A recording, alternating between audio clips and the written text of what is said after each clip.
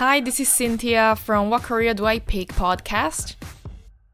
This is a place for you to learn about the different types of jobs that are out there with the hopes that you gain a little bit of clarity in terms of the type of job or career that you might want to follow.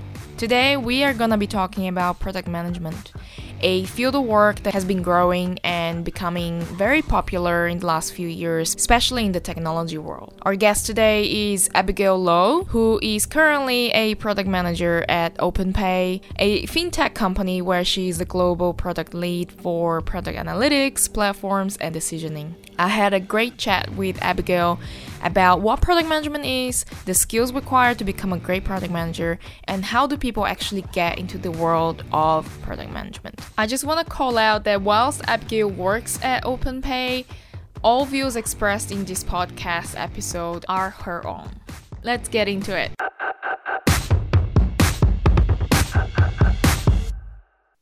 Hello, how are you going? How are you?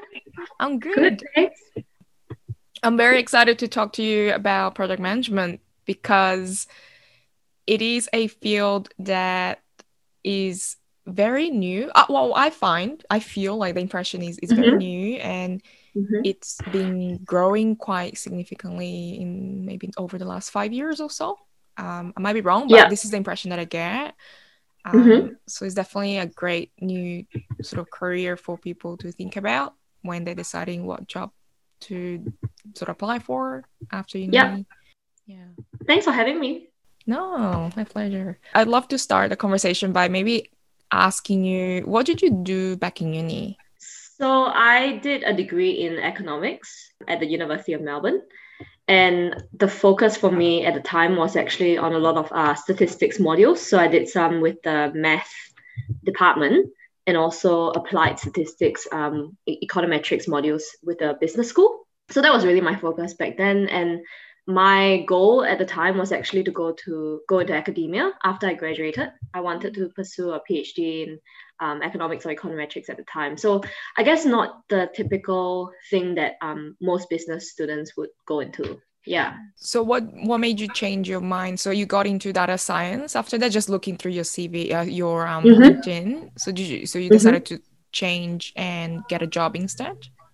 Yeah, exactly. So at the time when I was, I finished my honors degree, I've done a thesis and so on. I actually really wanted to do something that would use those quantitative skills.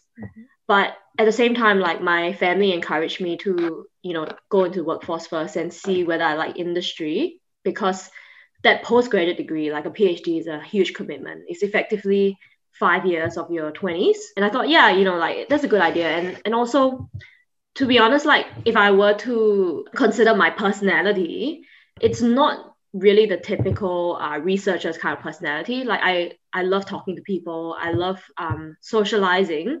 And so working in corporate would actually, I was open to it. I thought that it might be a good fit as well. So I was just quite fortunate at the time that data science, it was a pretty nascent role in Singapore at the time. So in Asia, in the States, or like, in maybe Europe, it would probably have been quite mature then, and it was just starting out in Asia.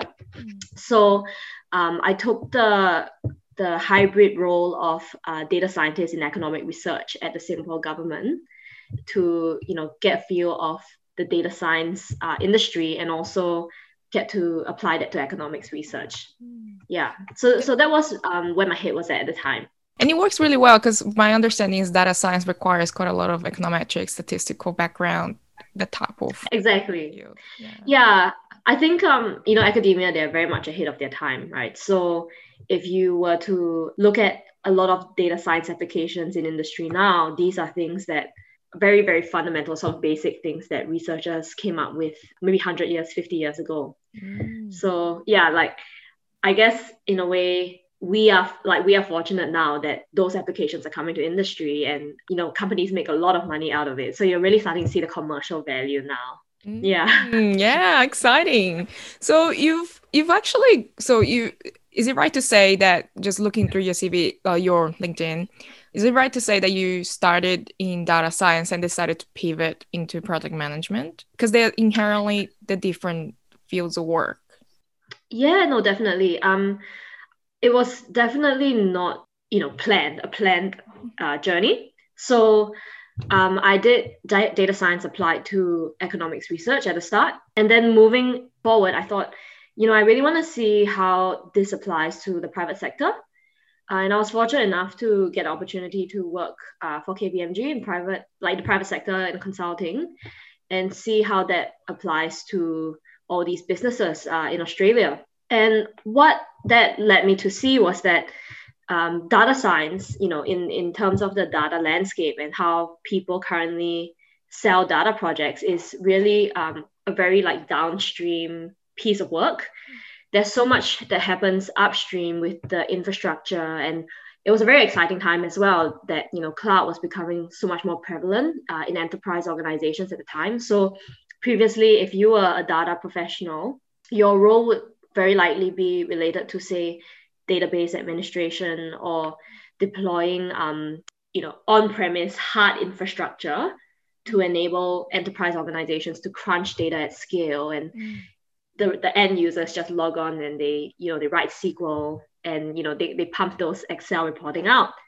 But when I came into data consulting at the time, that landscape was really shifting. So data professionals had to learn how to use these new cloud services by AWS and Microsoft Azure. And so the on-premise configuration and those jobs have now shifted to a lot simpler spinning up of infrastructure in cloud.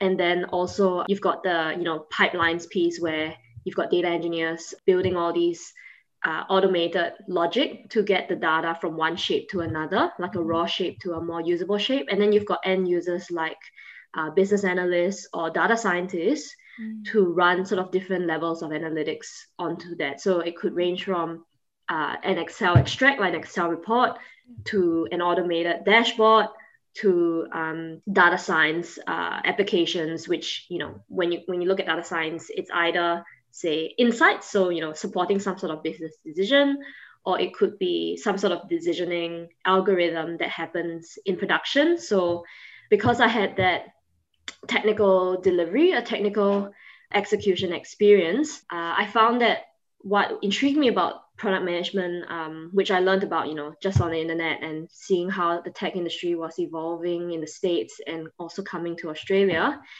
I wanted to see what it was like to move from a client view, which is in consulting, to a market view, which could be consumers or like a whole market of businesses that you're trying to target. So that was my curiosity, and I wanted to try my hand at that. So I think the relevant experience from KPMG was definitely that technical delivery experience, but also the data side of things helped me to get a leg into the product management field, because product management is all about making decisions. And ultimately, if you can have those decisions data informed, that really strengthens your case for the priorities that go into your product. What made you decide to, when jumping to the client side and into the industry, the non-professional services world, what made you decide jumping to a product manager role instead of a data science role? Yeah. The experience that I had in consulting was very comprehensive. So I felt like I was very comfortable delivering those sorts of end-to-end, like from platform to insights projects, that I knew that product management would be something quite different and aligned with my interests, and also quite aligned with some of my strengths. So the need to define an outcome. So, define an outcome that you want and kind of get people behind their vision for that outcome was a skill that I wanted to continue to grow. And also, it's quite different when you're a consultant than when you are, say, in industry or like in a company. You're one of them, right? So I think people are more, it's different because you've actually like stayed there longer, and you're committing to that product for a much longer frame of time than a project, which could range from 2 to 3 months. So that level of ownership was something I was interested to explore. And also product management, as opposed to data science, I wanted to get a feel of what it might be like to make an impact in a product outside of data. So features, releases, release management, that sort of thing was not exactly what I was doing every day in the data world. Yeah. Yeah, it's quite a, yeah.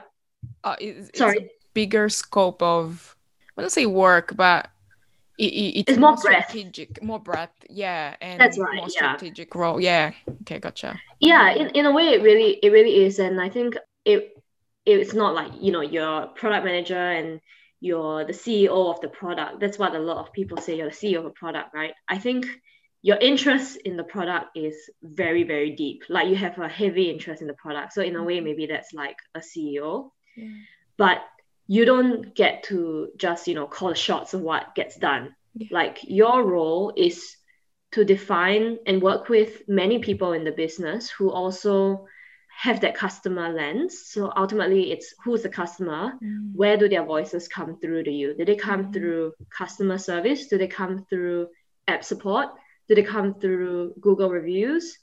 You have to advocate for the customer within the business and balance all these other things that need to be considered. So whether it's regulations or whether it's maintaining a low cost base, these are not things that your customers care about, but you have to care about as a business. So, and there are teams that are dedicated in the business to solve these problems. So Mhm.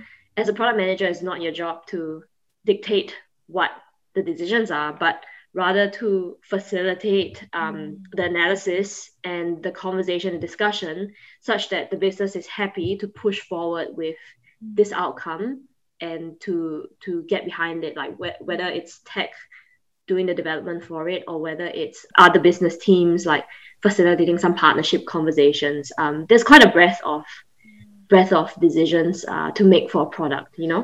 Yeah, it sounds like it's a lot of stakeholder management and alignment, making sure everyone's working towards the same goal, everyone's on the same Yeah. page, and sort of people in different functions, let's say UX or develop or tech. Is it tech or development? Yeah. That they're Tech. Yeah. all on the same data as well, right? They're all on the same Yeah. page, working towards the same goals. Yeah. Exactly. Yeah. For those that don't know much about product management, what would be a good way to explain what it is?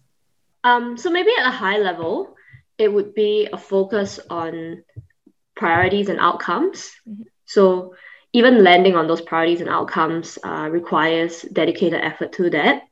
And then overseeing the execution of the product in order to meet those outcomes. And you have to have a structure for getting better at doing that. So measuring and learning. So there's like this is really the whole like product management industry where we're creating those structures to get better at delivering better products that our customers love effectively.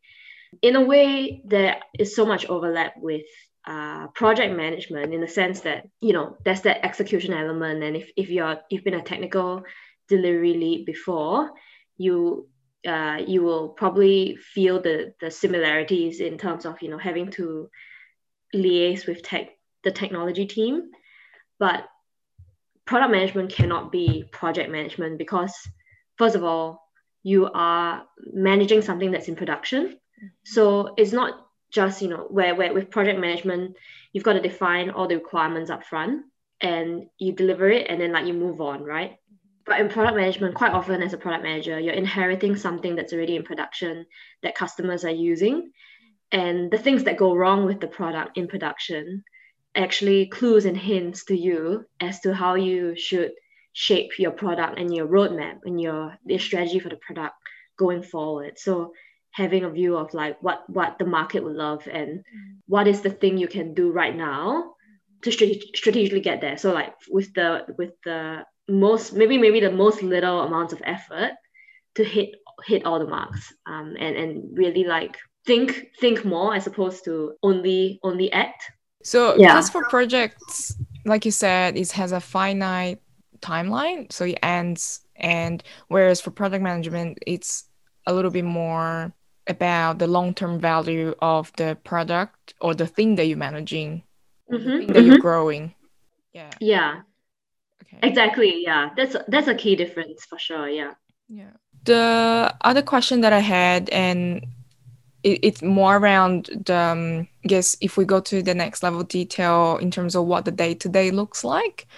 So what would your day or your week, your month usually look like? What are the main, maybe 1 to 3 buckets of activities that you would be focusing on? So one of the key activities is setting the direction.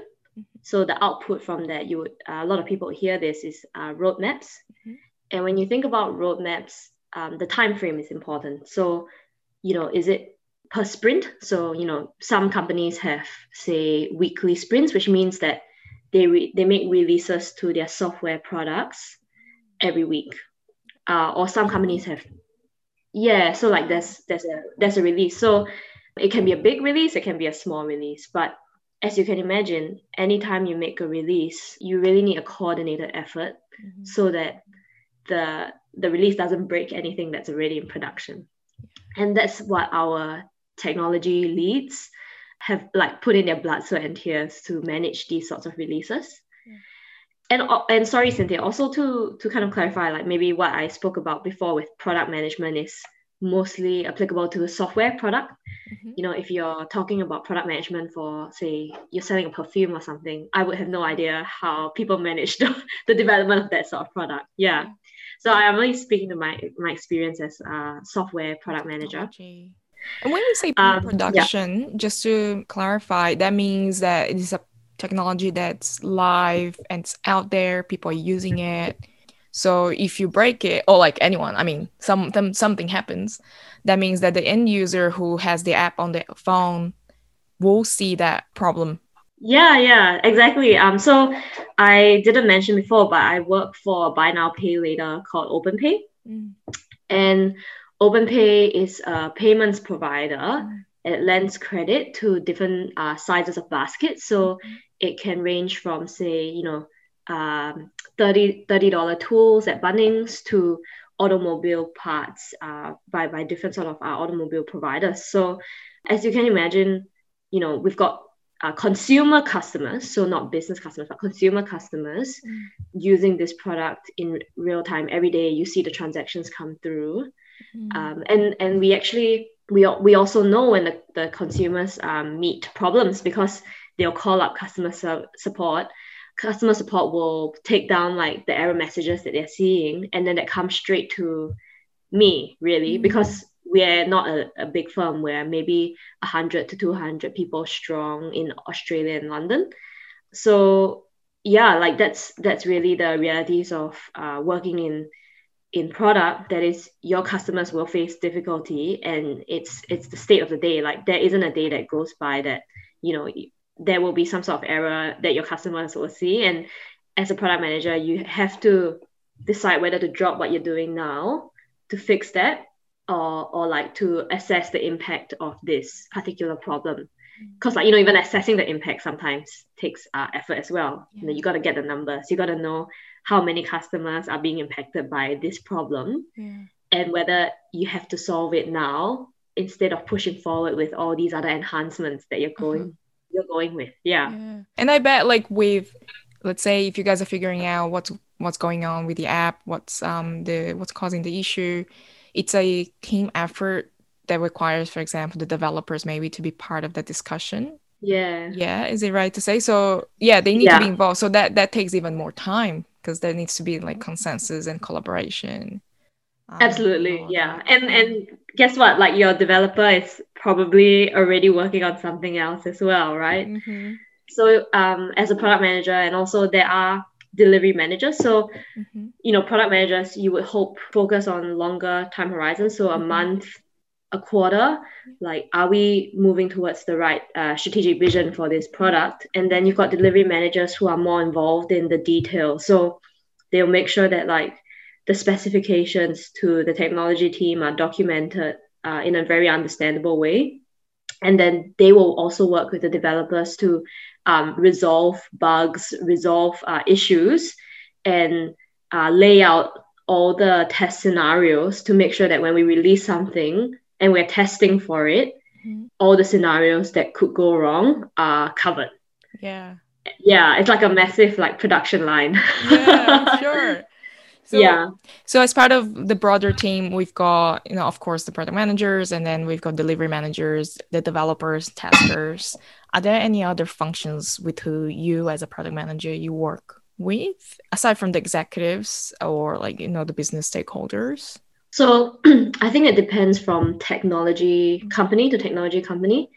We're in the business of payments and fintech, right? So in financial services, you're gonna have to have a huge team to manage risk. And there are all sorts of risks in financial services. There's credit risk, there's fraud risk, there's compliance risk. So like meeting the ever-changing regulations, and we are getting more and more scrutiny as time goes on, and as the regulations catch up with this in this buy now pay later industry. There's also the growth team. So depending on how your company scales, we scale when we partner with merchants, and merchants want to adopt us as a payment option. So we have a dedicated growth team to chase those deals and partnerships with the merchants. And also, because our business is not huge, there's a lot of scope for great ideas to come from all sorts of places. So, typically people might imagine that financial partnerships and commercial agreements only stem within the growth team.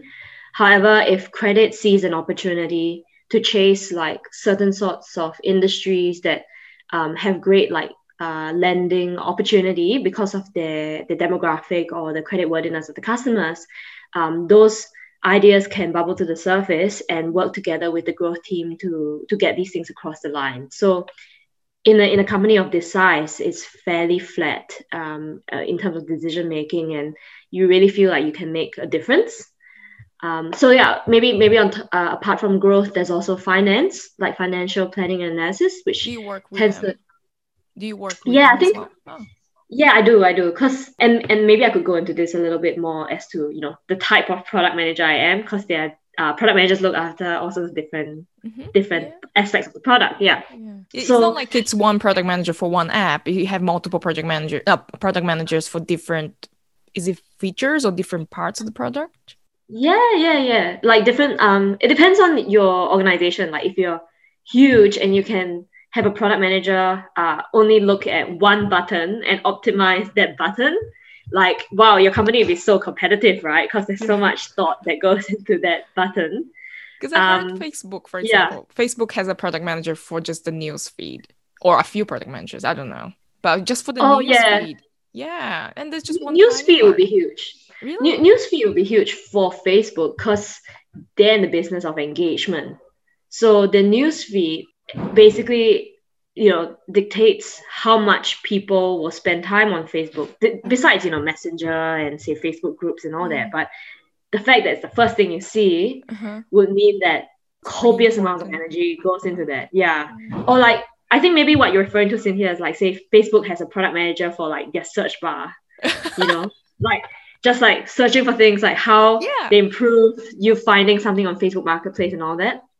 Yeah, it's incredible. So there must be like so many things that go into just making that search bar work for the purposes of Facebook in serving us as users. Like it would be an enormous amount of thought that goes into it, which kind of like brings me to this thing where how do you know whether as a product manager you're making the right decision for your product, right? So I'll give you an example. Like at OpenPay, one of the things that we need to do is we need to reduce the friction of checkout. So when a customer is checking out at Bunnings, for example, we like having us as a payment option should mean that the customer doesn't actually is less reluctant to abandon their cart, because instead of paying $50, maybe they only need to pay $10 today, and then they'll repay the rest over time. So sure, like our product does that, like that's the function of our product, but how do you actually get the customer to feel that way? If you only tell the customer that they're gonna pay for you, pay $10 after they go through the entire sign up process, they might never realize what you're actually doing for them. They might actually not want to go through with you. So even like designing the copy and what the customer sees on the first page for them is something that you need to consider and kind of like test and measure and learn like what's the best way to do that, which is why in technology you hear the term A/B testing all the time. Without A/B testing, it's quite hard to experiment. Like basically, like you could go into your database and try to infer from the data what a world with this feature would look like. But a much sort of faster option is to make the change, roll it out to a small sample of your customers, and deduce how it performs. And that's really one of the key roles of a product manager, that is to like monitor the analytics and to design experiments, which is ultimately leads to the structure of, you know, getting better at rolling out products that your customers love. Because as much as we like to think that, you know, everything we roll out is something that customer will love, like surely my ideas are some like market leading and stuff, but without that framework, without that structure, there's really no way to tell that you're on the right track. It's using data to make decisions. Yeah. And like to varying degrees, organizations adopt data to varying degrees, because data is hard. You know, you have to invest in infrastructure, and investing in infrastructure is slow. It's not really something that you want to have to communicate to the market that, hey guys, like hold on for the next 12 months. We need to we need to get our data infrastructure going. It's a big investment, and it's slow, and it's not a low-hanging fruit. But you need to have these things in place in order for like product development to mature. Ooh, so many things that goes on behind the web page of Facebook or the apps that we have on our phones. Yeah. One thing that I'm curious to know a little bit more about is in terms of, let's say, if someone wants to get into product management, what would be the skills, the attributes, the type of experience, and even qualifications, degrees that people should have to enter the product management world? I think, you know, myself and also a lot of product managers that I've spoken to from the big firms, they are open to people from all sorts of degrees and backgrounds.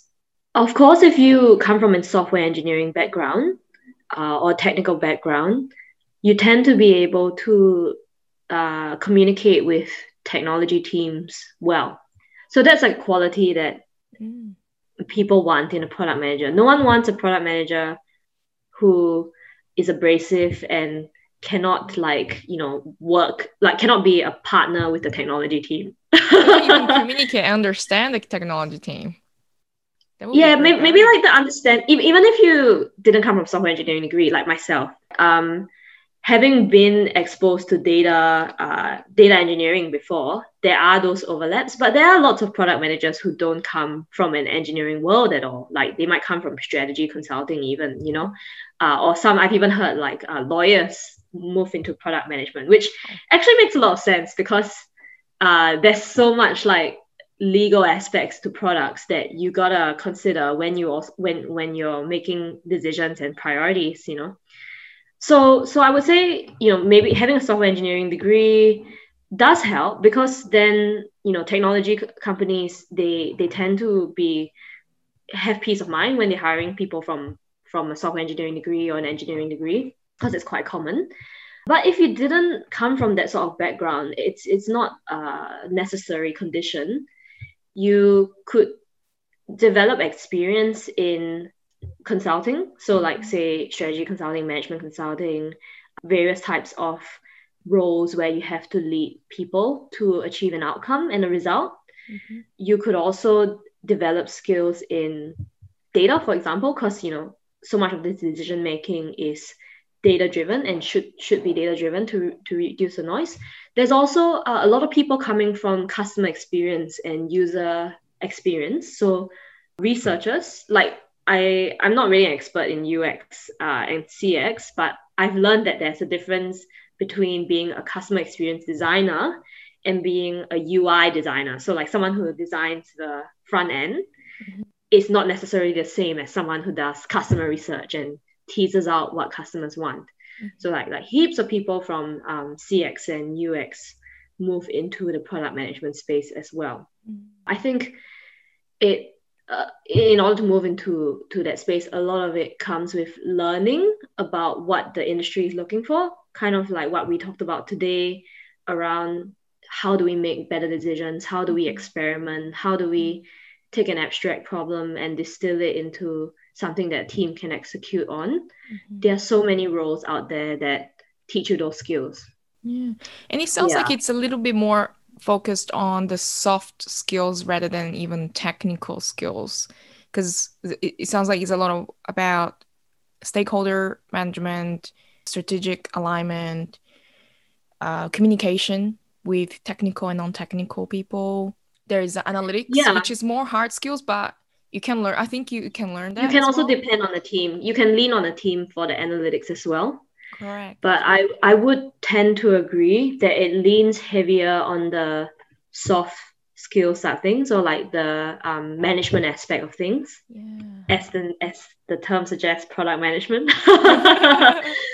But yeah, I think a lot of people actually think that they have to have an engineering degree or they have to have started out in technology to get into this area. But I really do think that on the job, like to succeed in the role, you have to be able to get a team behind you and partner with all sorts of teams.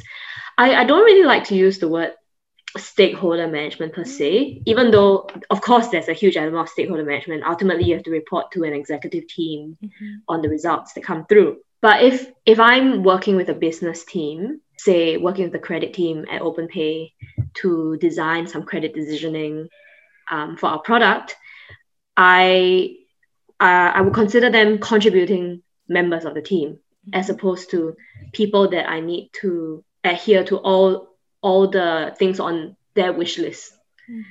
And I think the term stakeholder tends to mean that, like, stakeholder is like you take the requirements and you go and like run and you do that. But as a product manager, you're not someone who takes instructions and simply like translates them into development requirements. You're there to work together with the business and with the technology team to devise a solution, and they're all contributing members of the solution. Yeah. Maybe instead of stakeholder management, I should have said maybe influencing and negotiation skills. That might be for sure. Yeah. And so we're talking about the product manager role, and I'm just wondering whether, because it doesn't sound like it's a entry level graduate type of role. So for those graduates that want to get into product management, what would be the different avenues that they could consider? Is there such a thing as a product analyst? Yeah, that's a great question. So some companies actually have entry-level roles for product managers because they want to grow them in-house. If you have a product manager who started with you as a graduate, it's such an advantage because they understand the nuances and idiosyncrasies in your platform. And that is a learning curve to familiarize yourself with the product, So some companies do have that, like an associate product manager role for people straight out of university, and maybe after their masters they go into that sort of role as well. But if for a lot of companies that don't have that as an entry level position, you could start in UX research as a UX designer. You could start as a software engineer. That's a great way, like really getting that product experience, right? Ultimately, product analyst is a great one as well. Business analyst, I think, is a very business analyst as well. Yeah, business analysts tend to sit within technology teams to help with a lot of documentation for how the solutions currently work, how the solutions should work, down to that sort of detail level. If you have that understanding, it's extremely powerful as well. Yeah. So yeah, I think all the things that you just said, Cynthia, are great segues into that. I might close the episode by asking you for a piece of advice that you would give to a student or a graduate who is either job hunting or about to embark on their career journey. They're about to start and grow their career. What advice would you give them as they do that? So I would say try as many things as you can. Like if you have remote curiosity in something, don't feel like you can't qualify for it, or that there's no way you can make it. The best thing you can do for yourself is to put your hand up for things. So Whether that means that, let's say your dream job was to work at Google as a product manager. Let's just say that as an example. But straight out of uni, you might not land that straight away, right?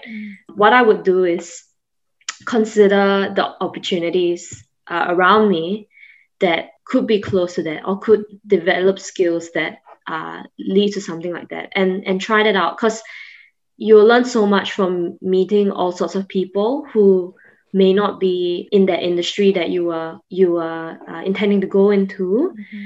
Because they might give you a lens on customers, or they might give you a lens on a different industry that you realize that, oh, actually the initial picture that I wanted wasn't the right one for me. So to me, the reason why I say this is because I felt that I learned so much at KPMG, because I had put up my hand to take on projects in many, many different industries and many different parts of KPMG itself. I think not many people have the opportunity to try their hand at like those 4 pillars of audit, tax, management consulting, deals.